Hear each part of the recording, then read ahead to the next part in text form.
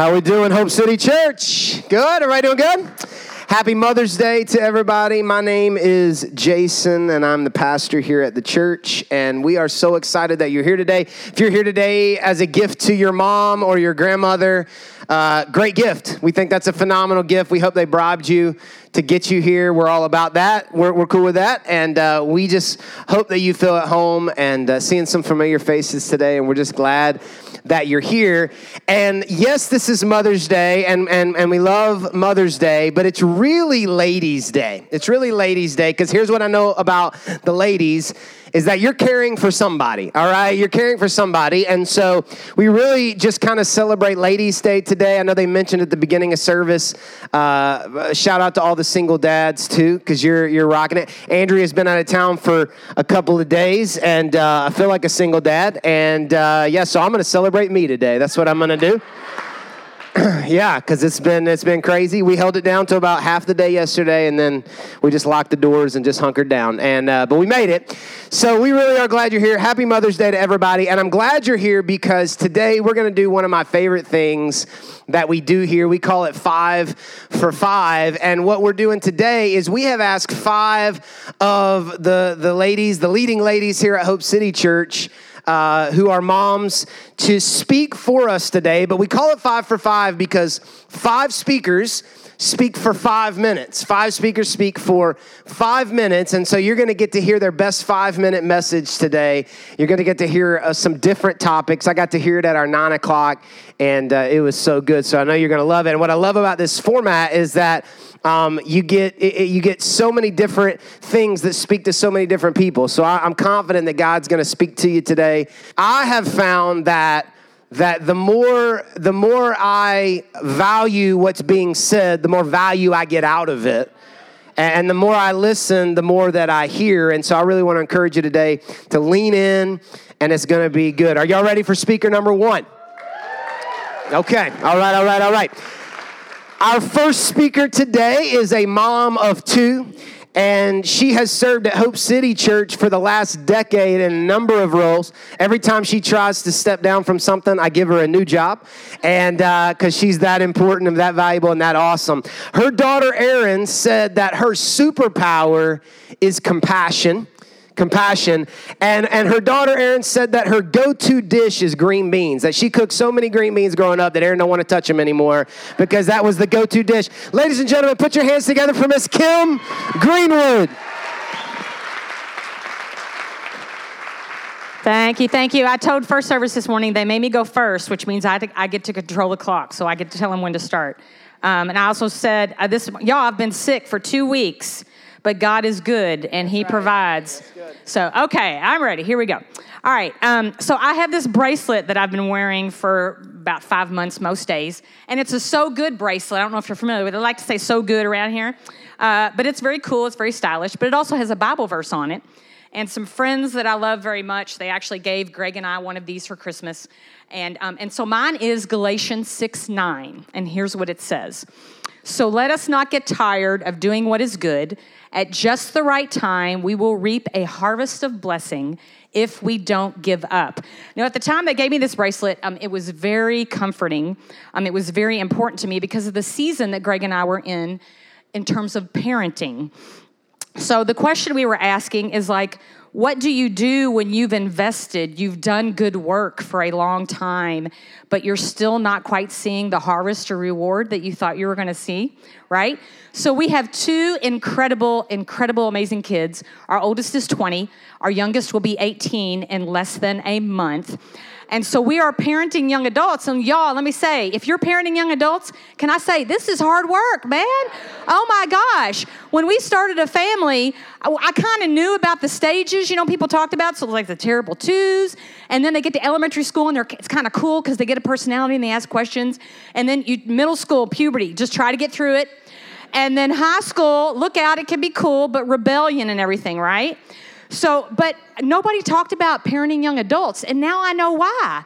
Because you're in shock when you get to that stage. When you talk to a parent of a little kid, they're sort of in shock because they're sleep deprived. It's like physical deprivation. But with parenting young adults, you ask us how it's going, we don't even know how to answer. Like, we literally don't know how to answer that question. And so I tend to think of an analogy of raising, so like thinking from 0 to 18, my analogy was like running a marathon. So it's like you kind of know your course and you know about how long it's going to take you. And so you're running it. You're almost to the finish line. You can see it. And then somebody throws up a blockade and they veer you off-road, and then you're like jumping over fire, and there's a water thing you got to swing over. I'm like, my marathon just turned into the rugged maniac. What is going on, right? And you are so focused, you just want them to be alive and functioning by the time they get to 18. Just please. And like they know everything they need to know, okay? And then you just want to like give them a little push, and they'll take off. But no, you give them a push and they zig and they zag and they crash and they burn. And you start to ask yourself, you stop and you look behind you, and man, the devil starts playing with your insecurities. And you start going, what did I do wrong? What did we do that wasn't enough? What did we miss? So we make these hard choices. We want so much for them. And we just want to teach them to do the right thing, and we want them to be adults who are responsible and who can make it, and we want them to have a faith. Oh my gosh, we want them to build their life on a strong faith. We want that for them. But they make decisions that you just don't understand, and they make choices that you wouldn't make, and you just don't get it. And they're amazing, but we ask God, where's the reward? Where's the blessing? Those things we wanted for them, where is that? So maybe you're asking this question as a parent, or maybe you're asking it in your workplace. You've given, or in school, you've worked so hard, or in your marriage, I've done everything I'm supposed to do, and you're asking the question, where is the reward? Where is the blessing? God grows our faith when our race course starts to look different and we don't know what the end is. When we don't have a physical, tangible evidence, we can't touch it, see it, feel it of what the end is going to look like and when we're going to get there. Sometimes the evidence is even contrary to what we wanted. But faith is trusting in what we cannot see by trusting what we can see. And so we can trust in the friends that God puts in our lives who remind us of God's promises. And we can trust in the stories that we see in our community of faith where people are seeing rewards. They're reaping blessings. So our friends who gave us these, they actually gave us a note with these bracelets, and I still have it. And this is what they said. They said, this verse is a reminder that we work, but God provides the harvest. So let us not get tired of doing what is good.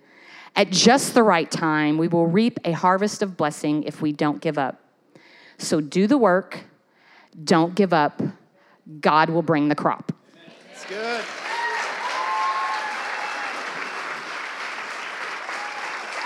Come on. This is better than that. That was good. How many people have ever grown weary or gotten tired doing good? Let me see your hand. You ever gotten tired, frustrated doing good? Don't give up. Don't give up. Don't give up. Don't give up. All right. You guys ready for number 2? Okay, here we go. Speaker number 2 today is also a mom of 2. And her daughter Haley said that if her mom had $1 gazillion, she would definitely buy Disney World.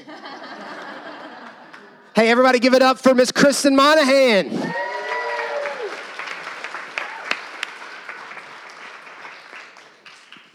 All right.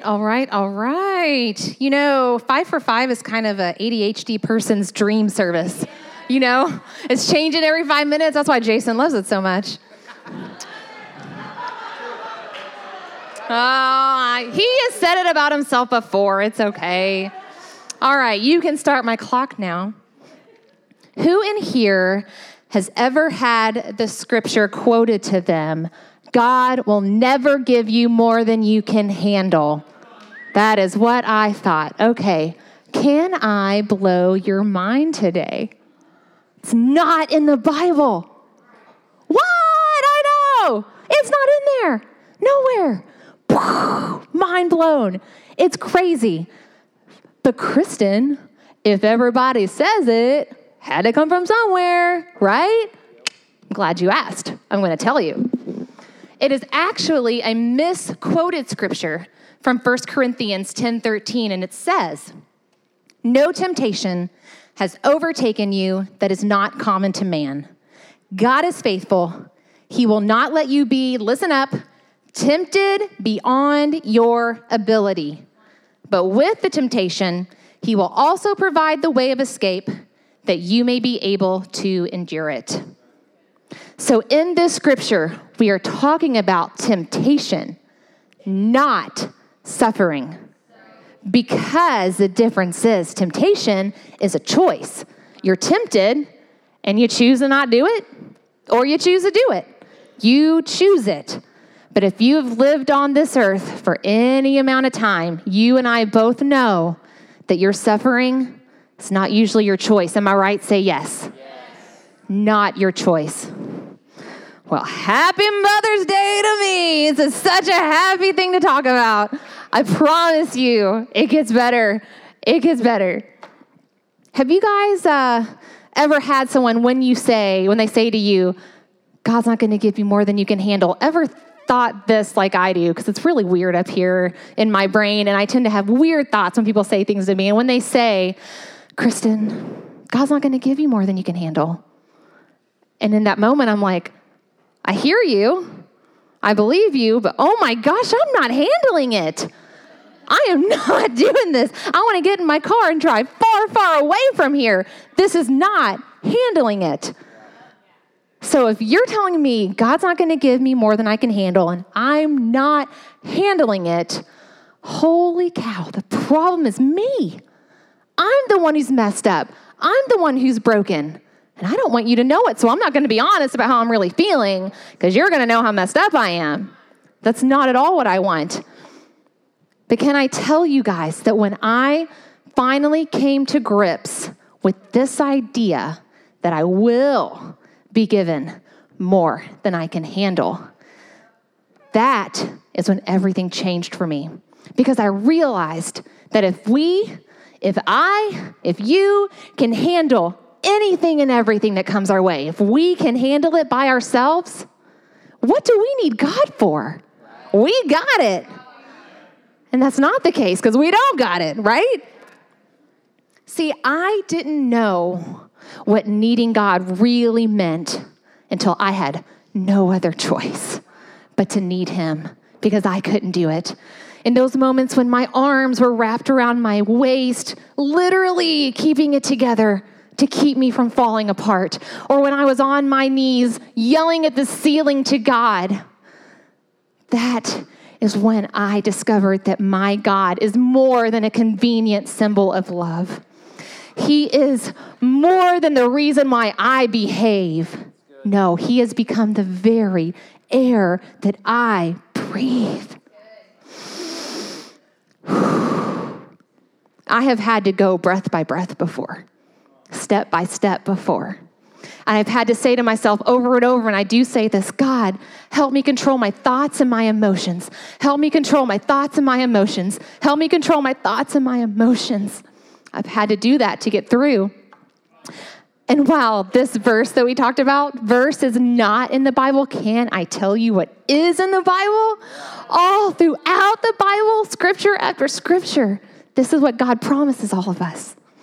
Do not fear, for I am with you. And my God will meet all your needs. The righteous cry out, and the Lord hears them. He hears you. And we know that in all things, God works for the good of those who love him. So you sitting in your pain and drowning in your pain, just know that you can't handle it, and that's okay. Because God will. Thank you. So good.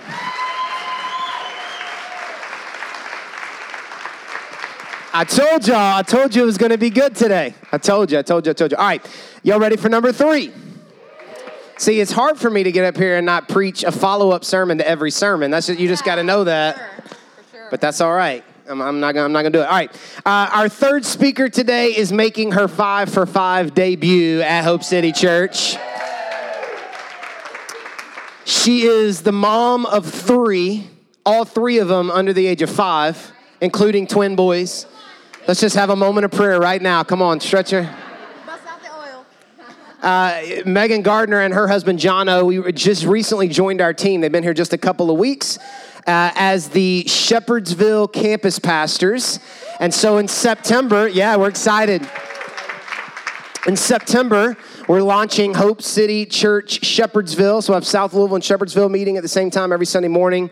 So just a quick plug, if you live in the Bullitt County area, anywhere, Hillview, Bardstown area, we got a Hope City Church coming to you. We want you to be a part of that. And so we're excited to have Jono and Megan here.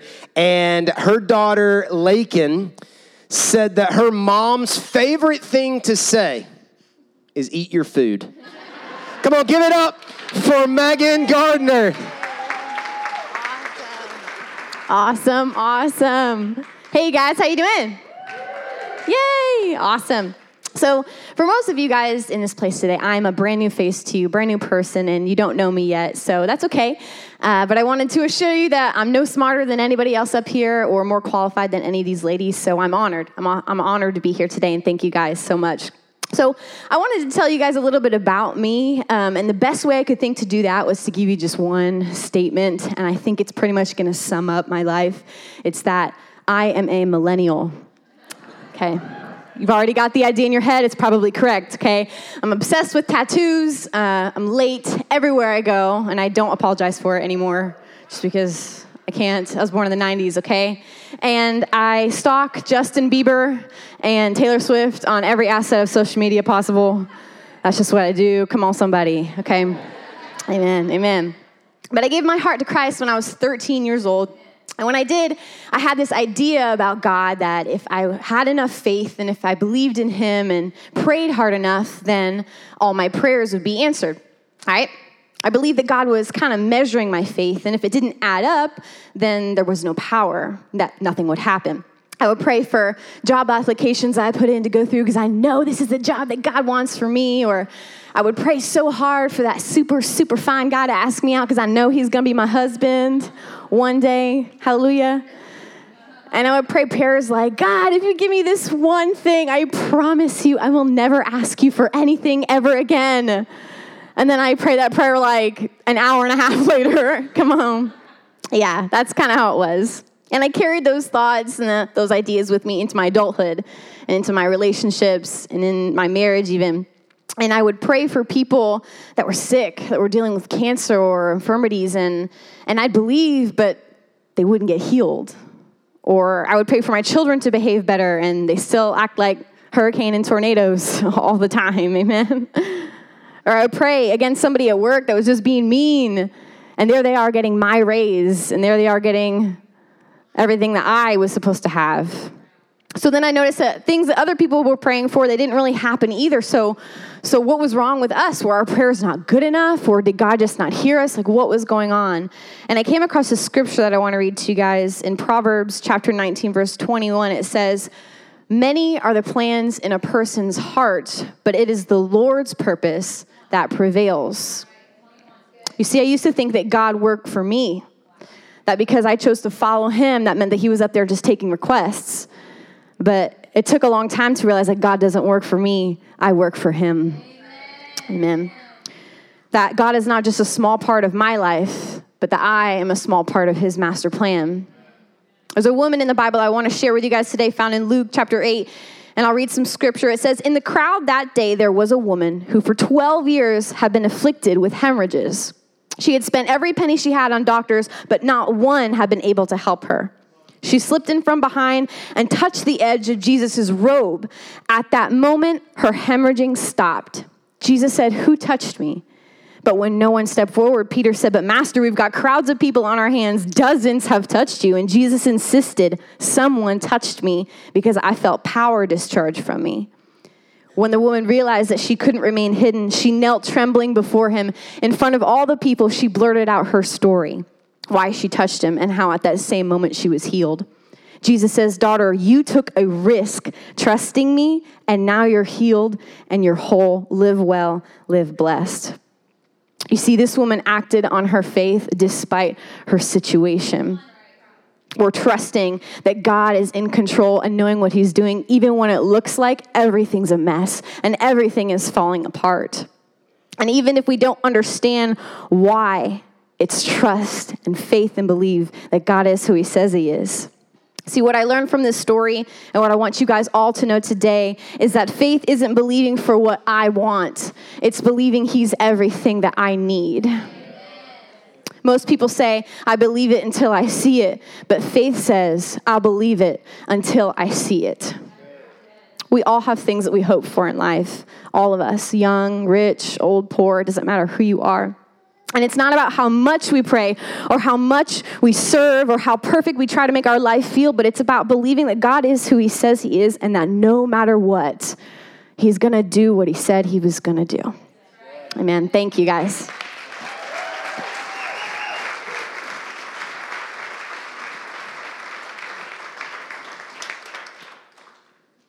You've heard it said, she said, hold up, I wrote it down. I'm taking good notes. She said, most people say, I'll believe it when I see it, but faith is believing until I see it. That was my takeaway. That was so good. All right, I'm trying to get technology to work here. Hold on 1 second. I froze up. Y'all ready for speaker number 4? Okay. Well, we're excited about this because speaker number 4 is also making her 5 for 5 debut, but even beyond that, she's preaching her first sermon ever.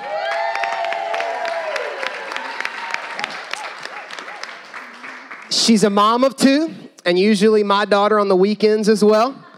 And her daughter Rayleigh said that something that her mom always says to her, what her mom says to her the most is, I love you. Now clean up your room.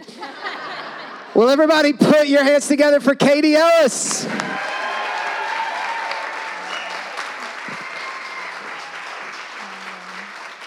All right. Happy Mother's Day.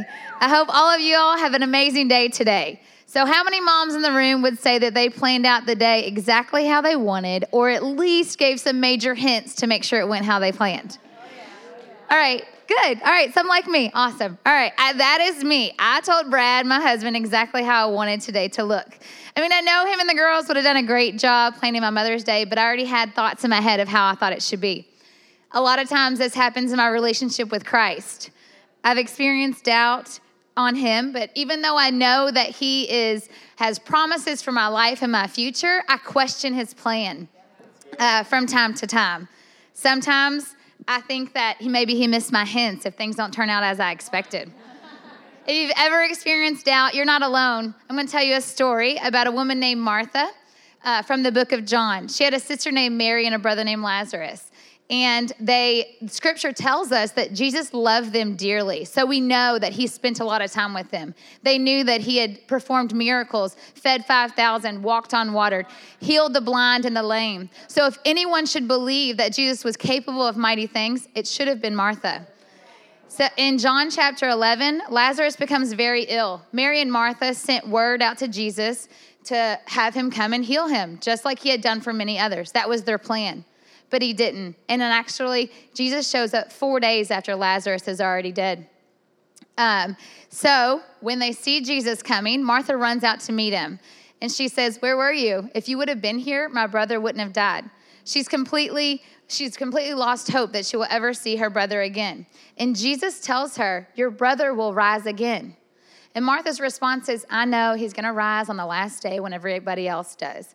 But in verse 25, he told her, I am the resurrection and the life. Anyone who believes in me will live even after dying. Everyone who lives in me and believes in me will never die. Do you believe this, Martha? Wow. Martha says, yes, I do. I've always believed that you are the Messiah and the Son of God. Martha is grieving the loss of her brother and feeling hopeless. And Jesus promised her resurrection if she believes in him. And she says, I have always believed in you. But Martha still doesn't get it. Maybe Martha can't understand the power of Christ because she's focusing on what he's already done and not what he can do. Martha thought he was too late to save her brother. But we all know that God's timing is perfect. And he doesn't just want Martha to see the miracle, he wants her to be a part of it. So he requests that they go to the tomb where Lazarus is buried. So Mary, Martha, and some others that are with them go to the tomb. And Jesus says, roll the stone away from the entrance. But Martha protests and says, he's been dead for 4 days. There's no possible way that he could come back to life, because in Jewish culture, they thought that there was no possible resurrection after 3 days. So she's worried about the stench of his body. She says, surely he stinks. Even when she's desperate, she's still questioning God's promises and power. I find myself doing that from time to time. Jesus responded, didn't I tell you you would see God's glory if you believe? I'm so thankful for a God that reminds us of his promises and his power, even when we question him. So you know the end of the story. They roll the stone away. Jesus rises Lazarus from the dead, and he's back to life. And if God would have done it Martha's way, it would have been just another story of healing. But he was able to use her to bring her brother back to life. What if you're one scared step of obedience away from God doing something miraculous in your life? We will miss some of God's greatest miracles if we try to put him in a box based on our own comprehension. There are 3 things that I believe we can learn from Martha. Number 1, she had to do some heavy lifting. Sometimes God requires hard work for you to see a miracle. Noah still had to build the ark. Moses had to lead the people through the desert. David had to fight Goliath. Number 2, she had to address something stinky. In this case, it was a dead body. Maybe there's something messy or stinky in your life that God wants you to address. It's easier to keep it hidden, but if you bring it into the light, he will give you restoration. Number 3, she didn't do it alone. Martha didn't move that stone by herself. It says they moved the stone. So we need people in her life to encourage us, to help us whenever we are feeling uncertain and doubtful. Whatever has you burn out today, call on God and he'll restore it. Whatever seems dead is one step away from new life. Faith doesn't mean you won't have doubts or questions, but it does require action in the middle of our doubts. God wants to do immeasurably more than you could ever imagine. Move the stone, address the stinky mess, and call on others to help you, because our God is a God of restoration and redemption. Yeah.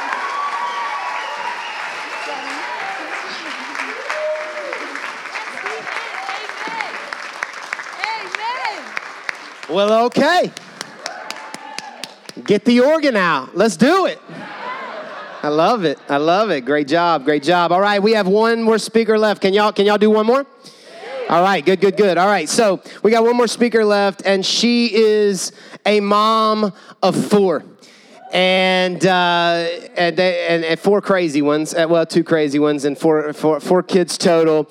She's my wife. I love her so much. She has been gone all week. She's been gone all week on me. Matter of fact, I feel like a single parent. I'm celebrating me. Did I already say that? I can't remember, but I'm celebrating me today. Yeah, all right. Well, I'll use that joke again. But I'm really excited you get to hear from her today. Will you put your hands together and welcome Miss Andrea Isaacs?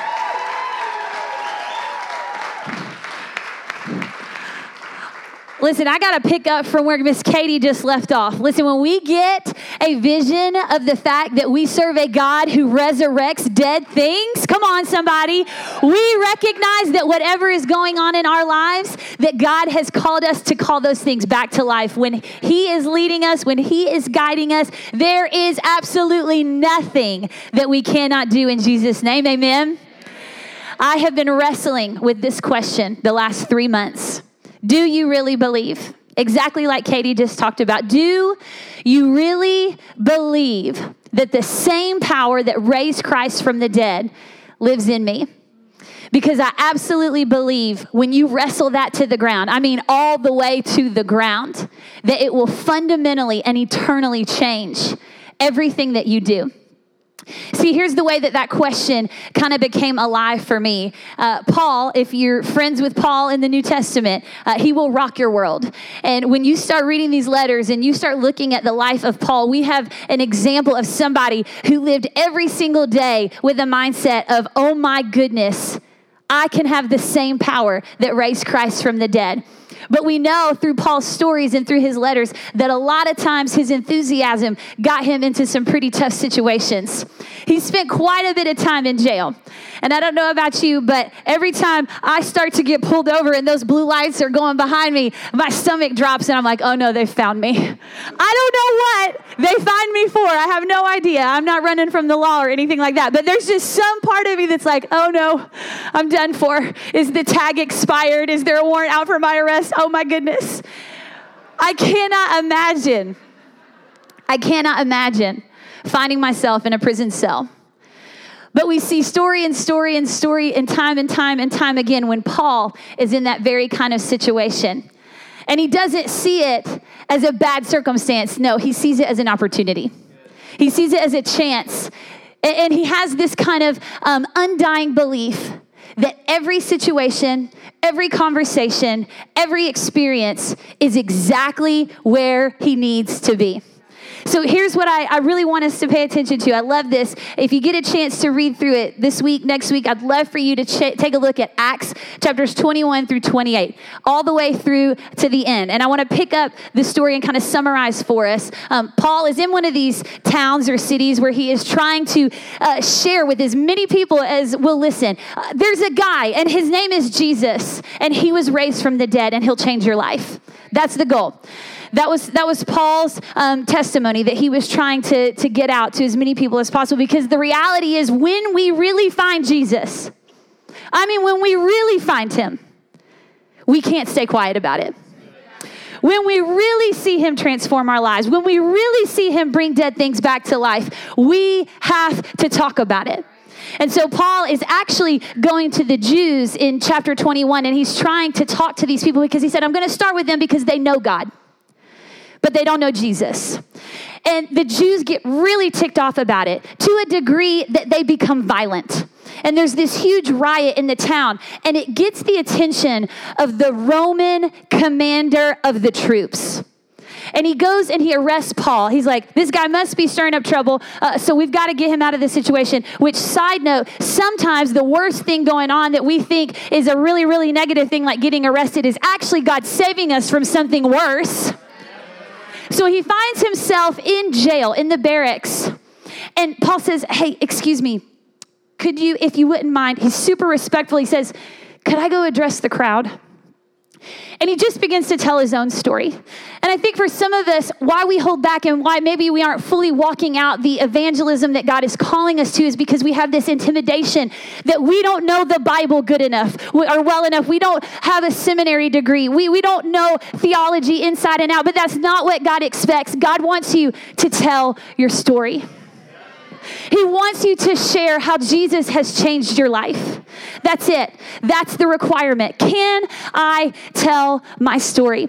Well, the crowd gets riled up again, and so they have to pull Paul back to the barracks. And actually, the Roman guard, the commander of the troops, he's getting kind of frustrated, and so he sends out an order to a centurion. I need you to get this guy to talk. I got to figure out what's going on. And before the guy can take the first strike, Paul says, hang on, I'm a Roman citizen. Now, I don't think we totally understand the power of that, because we don't often enough invoke our authority and our identity that we have from heaven. When God has you on a mission, when he is using you and you say, wait, I got to tell you, I'm a citizen of heaven. His protection, his covering steps in, and there is nothing that can lay a hand on us that isn't already ordained by God. So Paul, they find out, oh my goodness, he's a Roman citizen, so they send him to the governor. The governor doesn't know what to do, so they send him to the king. The king doesn't know what to do, and Paul says, I got to talk to Caesar. And I'm here to tell you today that God has great things for you, but it might not always feel so great. But if you'll let him, he'll get you to the places and the people and the positions that he needs. And I want you to take advantage of every opportunity, every circumstance, every seemingly impossible situation. And I want you to tell your story.